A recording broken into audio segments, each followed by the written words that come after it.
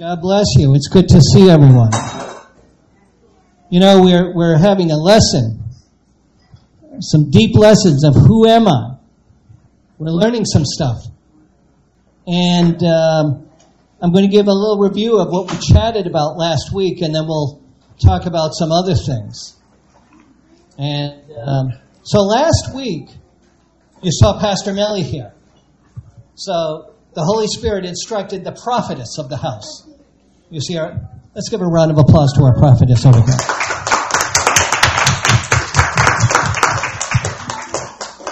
She said the Holy Spirit instructed her to focus on identity. That's why Pastor Melly spoke last week about identity versus personality. Because personality is is the outward result of an identity. So she put logic to the test. You know, it was a few days ago. I was reading to her what she had said. And I was reading, and I said, if you don't know who you are, how can you possibly believe in the God we are trying to teach you about? She said that. And she said, wow, that's deep. I said, but you said that. Oh! It is very powerful stuff. And she goes on to say we are suffering from multiple personalities. 97% stay the same in the same state, she was explaining to us. Pastor Melly concludes by saying, unless you realize who you are, how can you believe what you are being taught? You have to know who you are to understand what you're being taught. And she was teaching us that last week. We were also talking about losing identity. It's following a generation of culture that has no identity. If you have no identity in this generation, how can you have identity in the subsequent generation? Because it passes on. See, Pastor Melly laid it all out last week. I explained that we live in a society with a personality disorder. That's what it was discussed, a personality disorder. And that is the root of our lost identity. It was explained by Pastor Melly that your personality is not you. Your personality is how you act. Everyone is trying to follow a personality, and that is how they act. Meaning it's not real. It's fabricated. Personality disorder comes from copying what is not real. For example, an identity that is not under God. It's not from God. People who are stuck stay stuck because they choose to follow a personality. Imagine all of those reality TV shows. Okay? So they choose to follow personality instead of trying to be who God wants them to be. See, the personality disorder, that confusion comes from, what am I supposed to be like? So people look at these reality TV shows. They look at social media. They follow other things instead of following what God wants them to be. So when being misguided, they go down a wrong path. Because when you're following the wrong leader, then you'll go down the wrong path. When you're following the right leader, for example, the king, then you'll be on the right path. So that's what we talked about last week. That's a quick summary of what we chatted about last week. Today, buckle up, hang on, we're going to go deeper. Your purpose is the truth in your identity. That's tonight's topic. Your purpose is the truth in your identity. So we're going to talk about identity as it relates to your purpose. So you probably know that I'm talking about the purpose that God gave you. But see, people don't do that. Okay? So our agenda, we have 6 items we're going to talk about tonight. This is what I'm going to spend time with tonight. Number 1, we're going to talk about man is made in God's image. That's right. That's the good identity. Everyone give me a thumbs up. Good identity. Right? Amen. Thumbs up. Number 2, we're going to talk about the Sodom and Gomorrah story. That's the bad identity. Show me a thumbs down. That's a bad identity. Number 3, we're going to talk about the journey on the road of life. Look at that. The journey on the road of life. And that's living with identity. And then number 4, we'll talk about who you are and what you do. What do I mean by what you do? You do things. You're identified by what you do. You might have a job. You might have a title. But there's other services and other functions you do in society and in your community. So we'll talk about that, living with your identity. And then also the seasonal changes that happen. The way you were as a child is not the same as the way you are as an adult. And then number 5, we'll talk about what is value. What is value? And that we're talking about our God-given significance. And then finally we'll talk about the hurt we have that we pass on. We'll talk about the hurt we have in the past that passes on to our current generation and the hurt that we continue on in our subsequent generations. So that's my agenda tonight. That's what we'll talk about. So the series topic we are on is, who am I? You know, this is very timely. This is very timely. Just recently, we talked about it at the Bravehearted Men's meeting. We had it on May 7th here at the Resurrection Center. The meeting was titled, The Design of Your Identity. And it was in May 7th. And the question we asked when we had that meeting was, who am I? That's right. We discovered we have an identity that is designed by God. That's right. Not by me, not by you, not by people, but by God. That's what we learned. We talked about who you are and where you're going. We talked about your future. Are you heading north? Are you heading south? We learned that man is made in God's image. We are intended to be modeled after God. That is why we are His children. So tonight, as I chat with you, I have this little fireside chat with you. We talk tonight. I'm going to be throwing a lot of scriptures out. Okay? Too many, really, to write down. But the reason why I share that with you is because the Holy Spirit guided this conversation tonight so that we could actually learn something that is biblical in stance. In Genesis chapter 1, verse 27, the scripture says, so God created mankind in His own image. In the image of God, He created them. Male and female, He created them. Did you hear me say male? Yes. Did you hear me say female? Did you hear that part? Yes.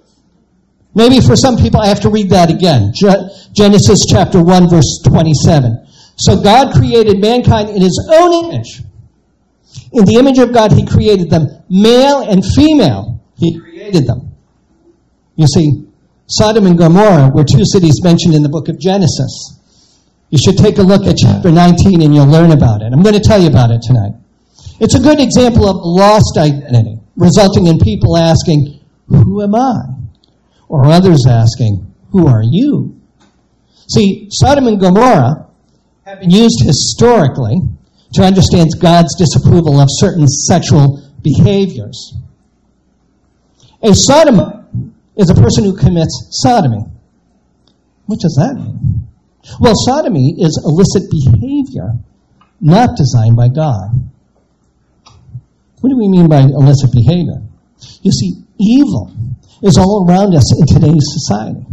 From lying and stealing to pornography, to drugs, to illicit sex and violence, and more. Other sins are an abomination to God. And it's described in Proverbs chapter 6, verse 16 through 19. Proverbs 6, verse 16 through 19. And I'll read it to you. There are 6 things the Lord hates, 7 that are detestable to Him. Haughty eyes, a lying tongue, hands that shed innocent blood, a heart that devises wicked schemes, feet that are quick to rush into evil, a false witness who pours out lies, and a person who stirs up conflict in the community. Oh. Abomination. Yes. The study of homosexuality is in the Bible. People say it's in the Bible. Yes. The study of homosexuality, I should say, is in the Bible. That some churches and ministers are afraid to talk about. Except me. Right. It goes against their marketing. See, I can be like them. Look at this. Look at this. See, look at this. The heck is that? Where's Minister Wayne? Look at this. See, Minister Wayne, I got tools like you. Look at this. See, I can do flashy lights. Look at that. I can do flashy lights. I could get a toupee and get fancy hair. I've got to get tighter jeans or something. I can look fancy. I could do that. So basically, in Genesis chapter 19, God sends, this is a little in a nutshell. Genesis chapter 19. God sends two angels disguised as men to Sodom, where the men of Sodom threatened to rape them. Let me translate that. Homosexuality. Now, why was it common back in the day? You see, same-sex rape was a common tactic of aggression and humiliation in the ancient world. It's part of history. See, when you study the Bible, you're also studying history. God then destroys the city with fire and brimstone. So that's in a nutshell.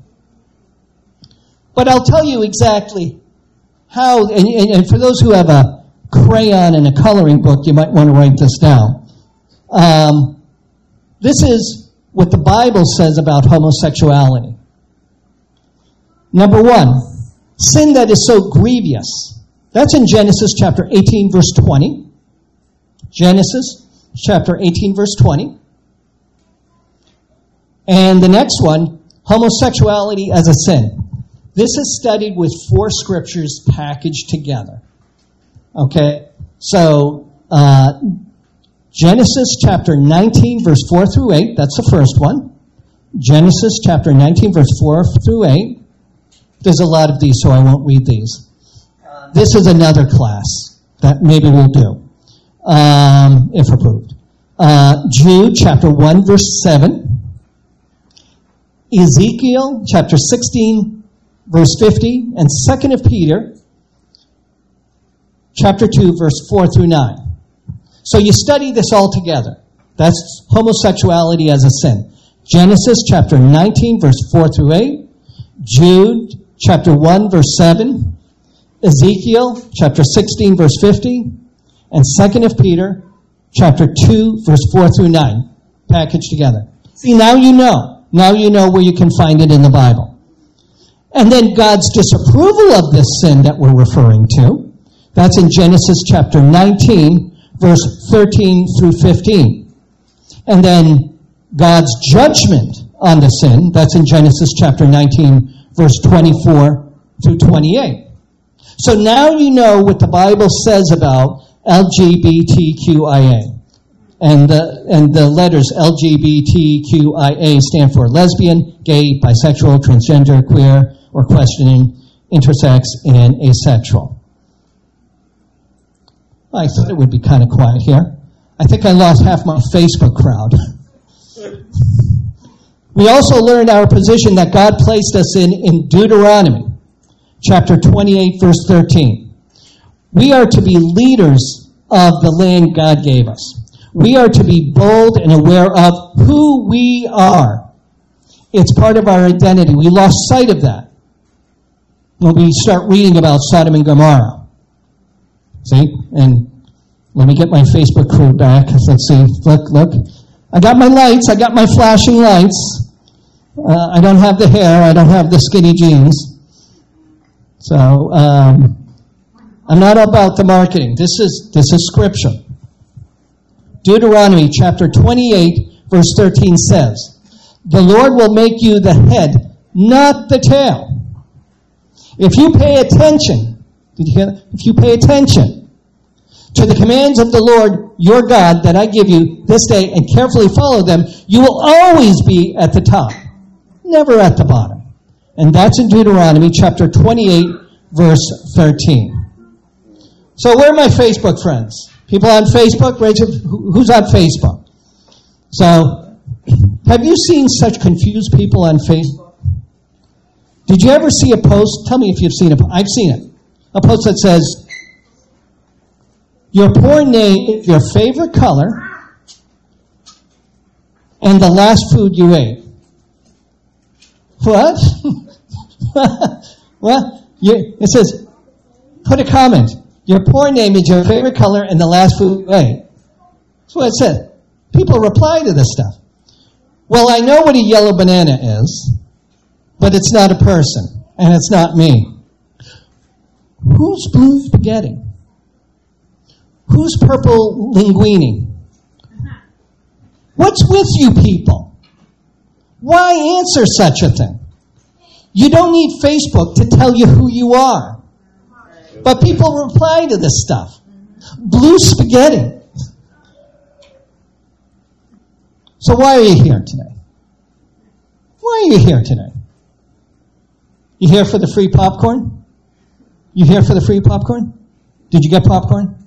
Oh, you didn't get pop. It's in the back row. Free popcorn's in the back row.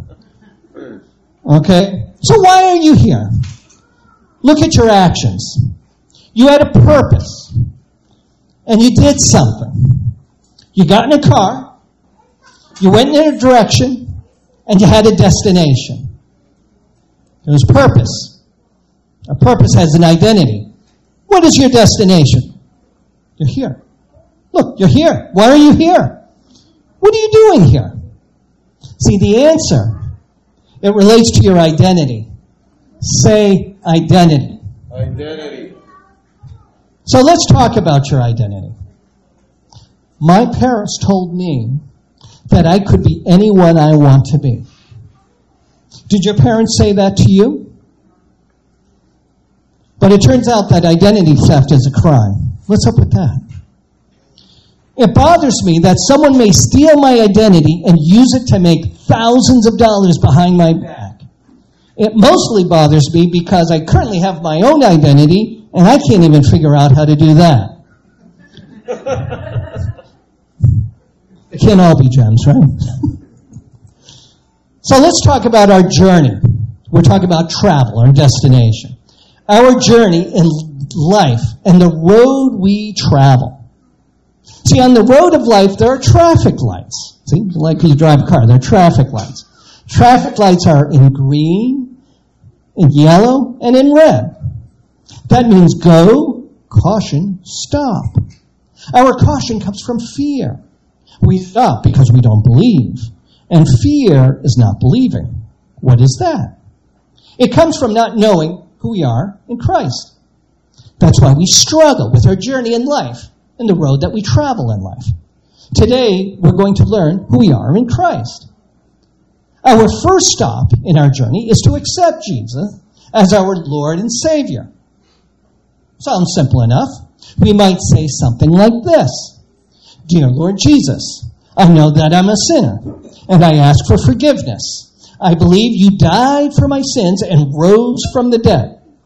I turn from my sins and invite you to come into my heart and life. I want to trust and follow you as my Lord and Savior. In your name, amen. So that's the first step. That's the first thing you do. People sin because it is human nature to do so. That means we're born into it.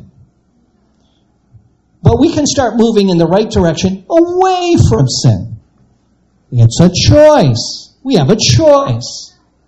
Consider Romans chapter 5, verse 19. For as by one man's disobedience many were made sinners, so also by one man's obedience many will be made righteous. And that's in Romans chapter 5, verse 19. Did you notice that there's a choice? Obedience and disobedience. The easy way, the hard way. The right way or the wrong way.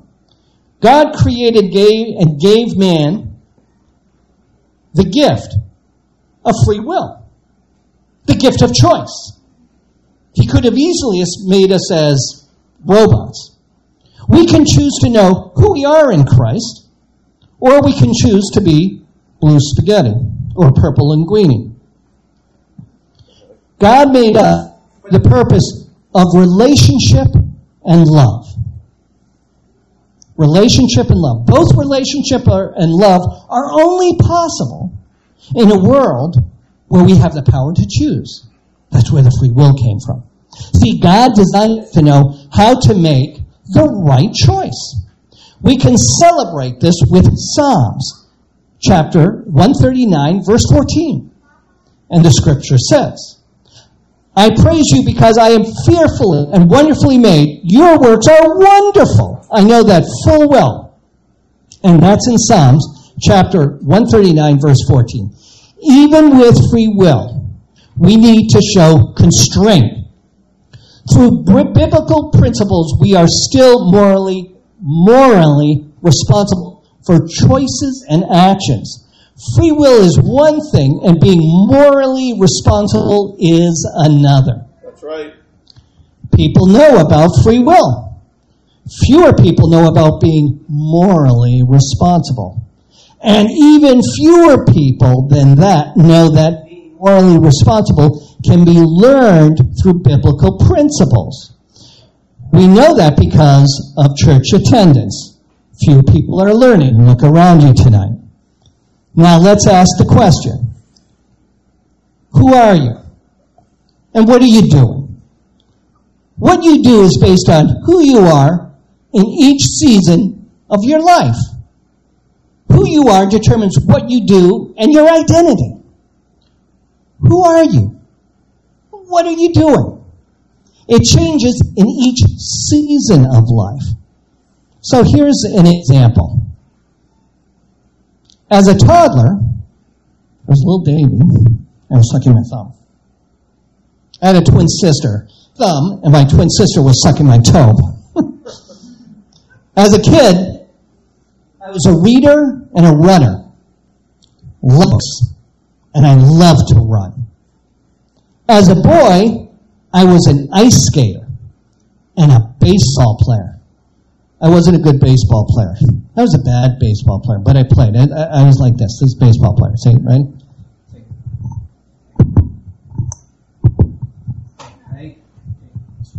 Get ready? Are you ready? That was me. Strike! You're out. As a youth, I was a tech guy. I liked programming computers. I was fixing tractors and motorcycles. Yeah, I know what a comes to a carburetor is. I fixed a few. I've also replaced a connecting rod during the blizzard of 1978 in Boston so that roadways could be cleared. As an older guy, I'm a husband. I'm an uncle. I'm a mentor, a teacher, a friend, and more. And even my jokes are getting better, sort of. When I was young, I did foolish things. You don't look surprised. Yeah, that's true. Yeah, when I was young, I did foolish things, for lack of a better term, right? Later, I lived through the consequences. I like that, consequences. Now I'm older, I do less foolish things. Notice I didn't say I do not do foolish things. I just do less. See, that's called experience. Experience turns into wisdom. It's part of your identity. 1 Corinthians chapter 13, verse 11 says, when I was a child, I spoke as a child. I understood as a child. I thought as a child. But when I became a man, I put away childish things. See, Scripture shows us that we change over time. Because we change over time, who we are changes. Our identity changes. This changes the identity of who we are. We change how we relate to people, too. Do you notice that your circle of influence, in some cases it's larger in some areas, and in other areas it's smaller? You might impact more people, maybe at your job professionally, but maybe personally it might be fewer people, but it changes over time. Do you notice that your skills and talents as you get older don't matter? It's what you do with people that matter. God gave you the skills and talents, so He's not overwhelmingly impressed. See, God knows what He gave you. God is impressed with what you do with the gifts and talents for His kingdom. You know how God can be impressed? Your character and your integrity. It determines who you are in Christ. In Galatians chapter 3, verse 26, the scripture reads, so in Christ Jesus, you are all children of God through faith. So let's ask another question. Do you have value? Are you important? Important to who? To your friend? To God? To who? Do you have value? What is your value? Do you ever feel you are in a place where no one sees your value? A story I found on the web. It's an article. There's enough variations of the story to show, maybe it's slightly stretched, but I can see how it can be real in many cases. But I share it with you because it teaches a good lesson. So I'll read this story to you, and I'll tell you what we learned from it. A father said to his daughter, "You graduated with honors. Here's a car I acquired many years ago. It is several years old, but before I give it to you, take it to the used car lot downtown and tell them I want to sell it and see how much they offer you." So the daughter went to the used car lot and returned to her father and said, "They offered me $1,000 because it looks very worn out." The father said, "Take the car to the pawn shop." So what did the daughter do? The daughter went to the pawn shop, returned to her father and said, "The pawn shop offered me $100 because it was a very old car." Then, the father asked his daughter to go to the car club and show them the car. The daughter took the car to the club and returned and told her father. Some people in the club offered $100,000 for it, since it's a 1968 Pontiac Grand Prix with a 450 cubic inch engine, that's about 7.5 liters, with 8 lug nuts on the mags back then it's called the rims, and dual exhaust resonators off the carbureted engine. A black vinyl top with a powdered blue paint job accented with this big, heavy chrome grille in the front. It's an iconic car and sought out by many. The father said to his daughter, "The right place values you the right way. If you are not valued, do not be angry. It means you are in the wrong place. Those who know your value are those who appreciate you. Never stay in a place where no one sees your value." So what did we learn from that fun story? God knows your value and puts you in a place where your value can be seen. Amen. God knows your value. You don't know your value. God knows your value. It's because you have a purpose. That purpose, that God-given purpose, has a value. God wants it to shine for His glory, not your glory, for His glory. So don't be in the wrong place. Knowing your value is the first step to asking for what you deserve. God has placed value on your life because you are His child. You are a child of God with a purpose. That purpose has a God-given value that goes beyond what anyone can pay for.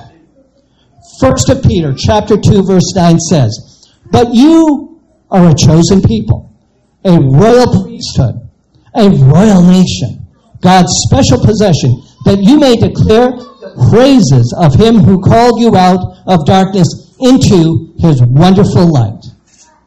And Jeremiah 29:11, my favorite scripture, teaches us our value in the kingdom of God's glory. And Jeremiah 29:11 says, and see, look at this, see, got it on my bracelet here. "For I know the plans I have for you, declares the Lord. Plans to prosper you and not to harm you. Plans to give you hope and a future." You see, God has a plan for you. Your plans are not God's plans. No. God created you for His plans, not yours. See, God's plan is the identity He has for you. Did you hear that? God's plan is the identity He has for you. As a creation of God, the identity of God has for you is part of a much larger plan than yours could possibly ever be. People facing difficult situations today can take comfort in Jeremiah 29:11, knowing that it is not a promise to immediately rescue us from hardship or suffering. That's not it. No. But rather a promise that God has a plan for our lives, and regardless of our current situation, He can work through it to prosper us and to give us hope. That's how it works. Oh, and by the way, that 1968 Pontiac Grand Prix with a 450 cubic engine, my mother had one for 23 years. And yes, it was powder blue with 8 lug nuts on the mag. Oh, and that sound. That throttled sound, it was amazing. Now let's talk about how the past hurt us and how we pass the hurt to future generations. Did you hear that? See, we do that. We do. It happened to us, and we pass it on. Okay, we're going to talk about how the past hurt us and how we pass the hurt to future generations. See, today's youth generation is a result of today's adults. Recently, I was reading my devotional and focused on meditation during a private prayer and worship with my wife. I posted my reading on Facebook. I took a screenshot and I posted it. Maybe you saw it. Blue Spaghetti must have seen it. I think Purple Linguini unfriended me. I still don't know who Yellow Banana is. But I was reading my devotional. And what it said was parents that are constantly terror-stricken can easily pass this fear to their children. The passage goes on to talk about children. When we reach adulthood, their hearts are the seedbed in which the devil grows fear. I'll say that again. When they, that means the children, when they reach adulthood, their hearts are the seedbed in which the devil grows fear. So it grows over generations. Parents have the responsibility to care for their children's emotional well-being. And in Colossians chapter 3, verse 21, the scripture says, "Fathers, don't provoke your children so that they won't be discouraged." Colossians chapter 3, verse 21. And then in Ephesians chapter 6, verse 4, "You fathers, don't provoke your children to wrath." And that's in Ephesians chapter 6, verse 4. Put a little focus. Put a little prayer into your life. Remember the letters in prayer, what they mean. What does prayer mean? P-R-A-Y-E-R. P-R-A-Y-E-R. Pray regularly as your everyday routine. That's what prayer means. That means to have a daily communication with God so that you are not alone. You can defeat fear with God's word in the Bible. This victory is part of the identity God wants you to have. I like that, huh? You like that? Victory equals identity. See, God is good. 2 of Samuel, chapter 22, verse 33 through 35. Again, that's 2 of Samuel, chapter 22, verse 33 through 35. "It is God who arms me with strength and keeps my way secure. He makes me feel like the feet of a deer. He causes me to stand on the heights. He trains my hands for battle. My arms can bend a bow of bronze." You see, you can develop an attitude of victory. An attitude of victory. So you can defy fear and banish frustration. Be persistent. Let the word in the Bible given by God take root in your life to have a radical influence to overcome fear and anxiety. It is done in faith. What is faith? Faith is belief in God's glory. Trust in His word. Trust in God helping you triumph over fear. Have faith. That means believe in God's salvation. Trust in His promises. Be obedient to His principles. That's faith. Colossians chapter 3, verse 2 through 3 says, this is Colossians chapter 3, verse 2 through 3, says, "Set your minds on things that are above, not on the things that are on earth.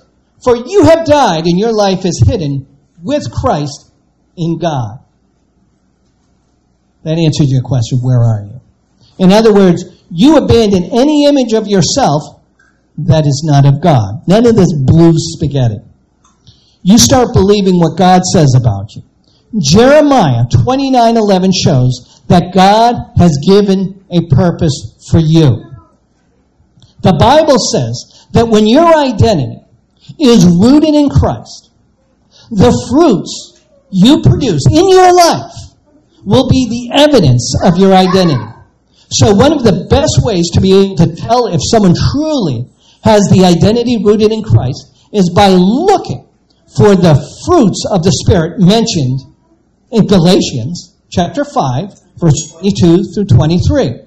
It's an easy way to listen to how they talk. You can hear, by the way a person talks, you can hear the fruits of the Spirit. Galatians chapter 5, verse 22 through 23 says, and I'll read it to you, but the fruit of the Spirit is love, joy, peace, forbearance, kindness, goodness, faithfulness, gentleness, and self-control. Against such things there is no law. And that is Galatians chapter 5, verse 22 through 23. Listen to how you talk. Listen to yourself. Do you show the fruits of the Spirit? Or do you complain? Do you fight? Do you argue? Do you show pride? Knowing your God-given identity gives you a confirmation of who God is and increases your faith. You know that you're already equipped to do what God is calling you to do, as seen in 2 Corinthians chapter 5, verse 20. 2 Corinthians chapter 5, verse 20. And you have the faith that God will do His work, God's work, through you as a vessel. See, have faith that God will do His work through you as a vessel. That's part of your identity. No longer do you need to worry about what other people think, or even think about what you think about yourself. What's more important is what God thinks about using you for His glory. 2 Corinthians chapter 5, verse 20 says, read it. So we are Christ's ambassadors. God is making His appeal through us. We speak for Christ when we plead, come back to God. And that's 2 Corinthians chapter 5, verse 20.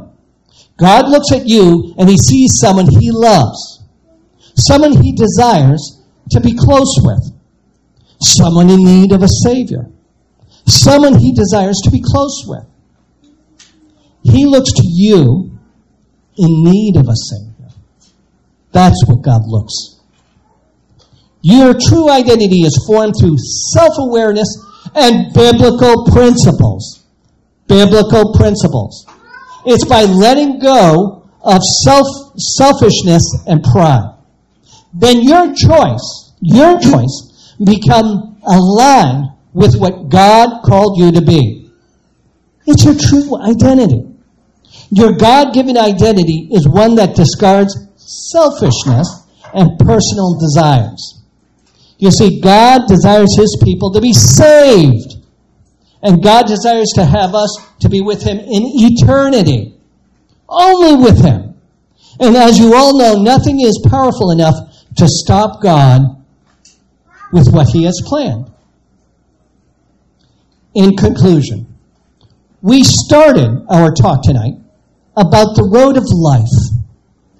We said there were traffic lights on that road. Traffic lights are in green, yellow, and red. That means go, caution, and stop. The only road where you can blow through a red light is on the highway to heaven. Know who you are, and be all that you can be. God wants you to be something special. Nothing will slow you down. Nothing will stop you. So what did we do today? What did we do? We talked about a couple of things today. We learned a lot today. So what did we learn? Number one, we learned that man is made in God's image. Remember, that's the good identity. That's the thumbs up. Number two, I had to get my flashy lights out. Get my flashy lights so I don't scare anyone away. Number two, the Sodom and Gomorrah story That's the bad identity. That's the thumbs down. Number 3, the journey on the road of life. That's living with identity. Number 4, we talked about who you are and what you do. We talked about the seasonal changes in your life. And number 5, we talked about what is your value, your God-given significance. And number 6, the hurt we have and pass on to generations.